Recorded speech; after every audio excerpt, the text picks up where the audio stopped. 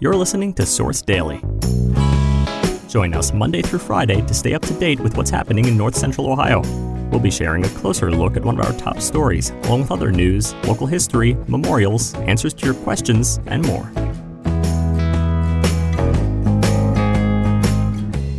Today, we'll hear from recent Richland Source Athlete of the Month, Lucas's Logan Toms. Before we begin, a message from our sponsors.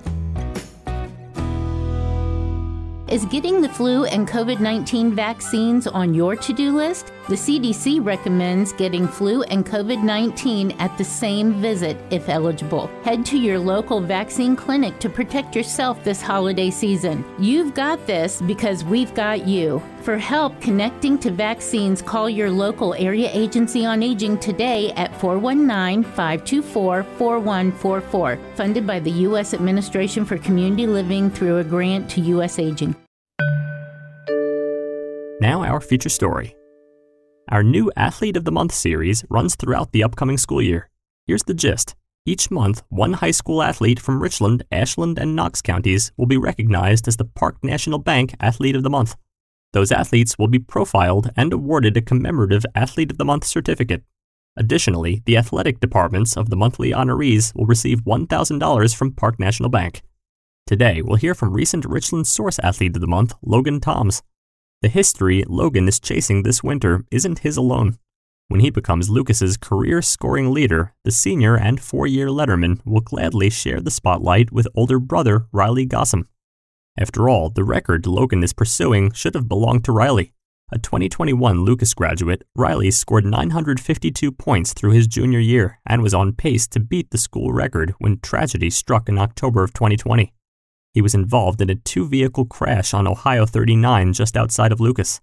The accident claimed the life of Aaron Carlson, the driver of the other vehicle. I wanted to start with, when you were, a freshman, that's when Riley got into his accident. What was that time for you like? Because you were you were a pretty young kid. That probably was a punch in the gut. Yeah, that was definitely a hard time going through that with our family, just because that was my brother's sport. Yeah. And that's what he was planning his future around. So going on that basketball year, everybody basically had to take out on a new role they weren't used to, like Ethan Sauter. So just coming on that year, it was tough because Riley's a leader. Right. He was our best overall player.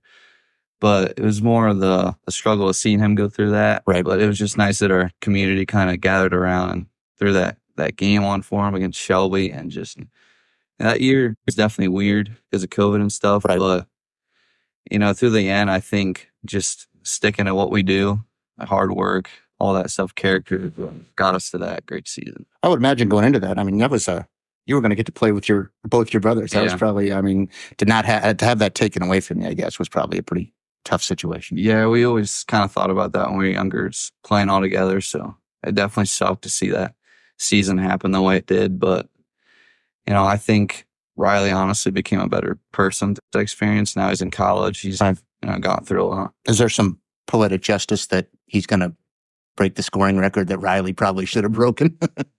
Does that mean anything to you at all? Yeah.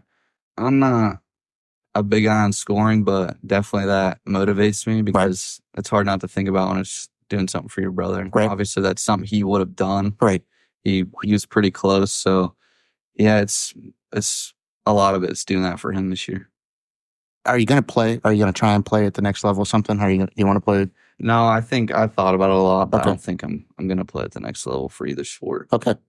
That said, it's kind of your swan song then. Has it hit you that you're, basically, 10 games from being done with the high school career? What's that? It definitely has. Yeah. Football is hard. I love basketball and football. Those have been my two sports my whole life. I recently just started doing track, but it's crazy when you think about all the time you put in since you're a little kid. And it is. This year's been different because you've had to think about that kind of stuff. But yeah, it's been hard. During COVID, you're like, when is COVID going to end? And then you blink and we're here. And it's 4 years later. So yeah, it's flown by. So you don't take any classes at the high school? I do not. Okay. I take online classes at the Kehoe Center in Shelby. Okay. So I go 2 days a week and then everything else is online. What do you want to do after here? Is there what are you looking to do? Yeah, so I've thought about it. And I kind of want to something a little different because I'm used to a small school. So I want to go to a bigger school like Ohio University. I'm planning on going there for finance, something in the business field. I mean, part of this award is that it's not just about being a good athlete. It's about being a kid. I mean, do you like to give back to the community? I mean, is that something that is important to you? I mean, you want to give back to the kids? For sure. I see myself honestly living here for the rest of my life. After I graduate from college, I plan to get a job around here and move back here because I'd like my kids to go to this school. Yeah. But yeah, this community is awesome. And, we've done a lot of community service over the years through, different sports and stuff. But yeah, this community means a lot to me. So I'd love to give back to the community when I can.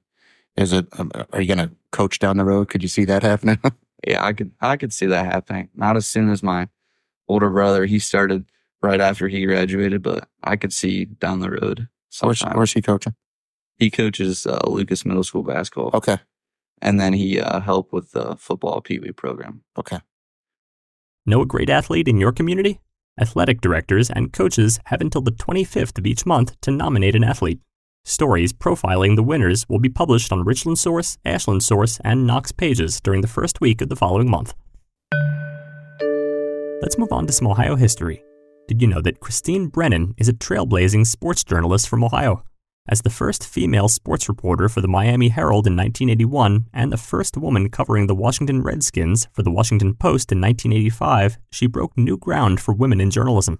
Brennan, a Northwestern University alumna, has authored best-selling books including Inside Edge and has been a consistent voice in sports commentary across major networks like ABC News, CNN, and NPR.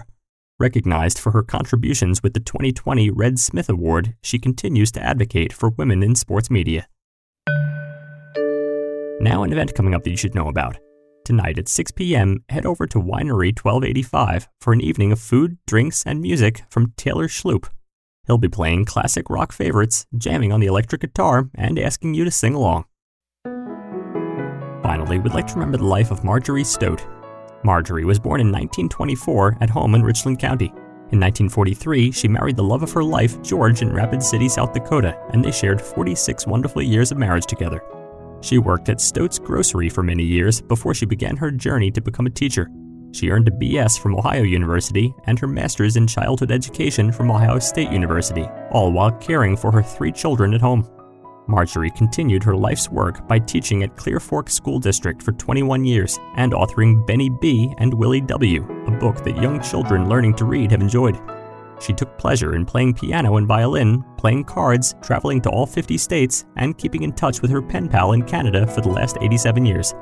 She also enjoyed attending St. Paul Lutheran Church in Belleville, where she was a longtime member. But above all, Margery cherished spending time with her family and playing with her grandchildren and great-grandchildren. She will be deeply missed. She's survived by her daughters, grandchildren, and 6 great-grandchildren. Thank you for taking a moment to celebrate and remember Margery's life. You can submit an obituary for free on Richland Source. To learn more, click the link in our show notes or visit richlandsource.com/obituaries/submit.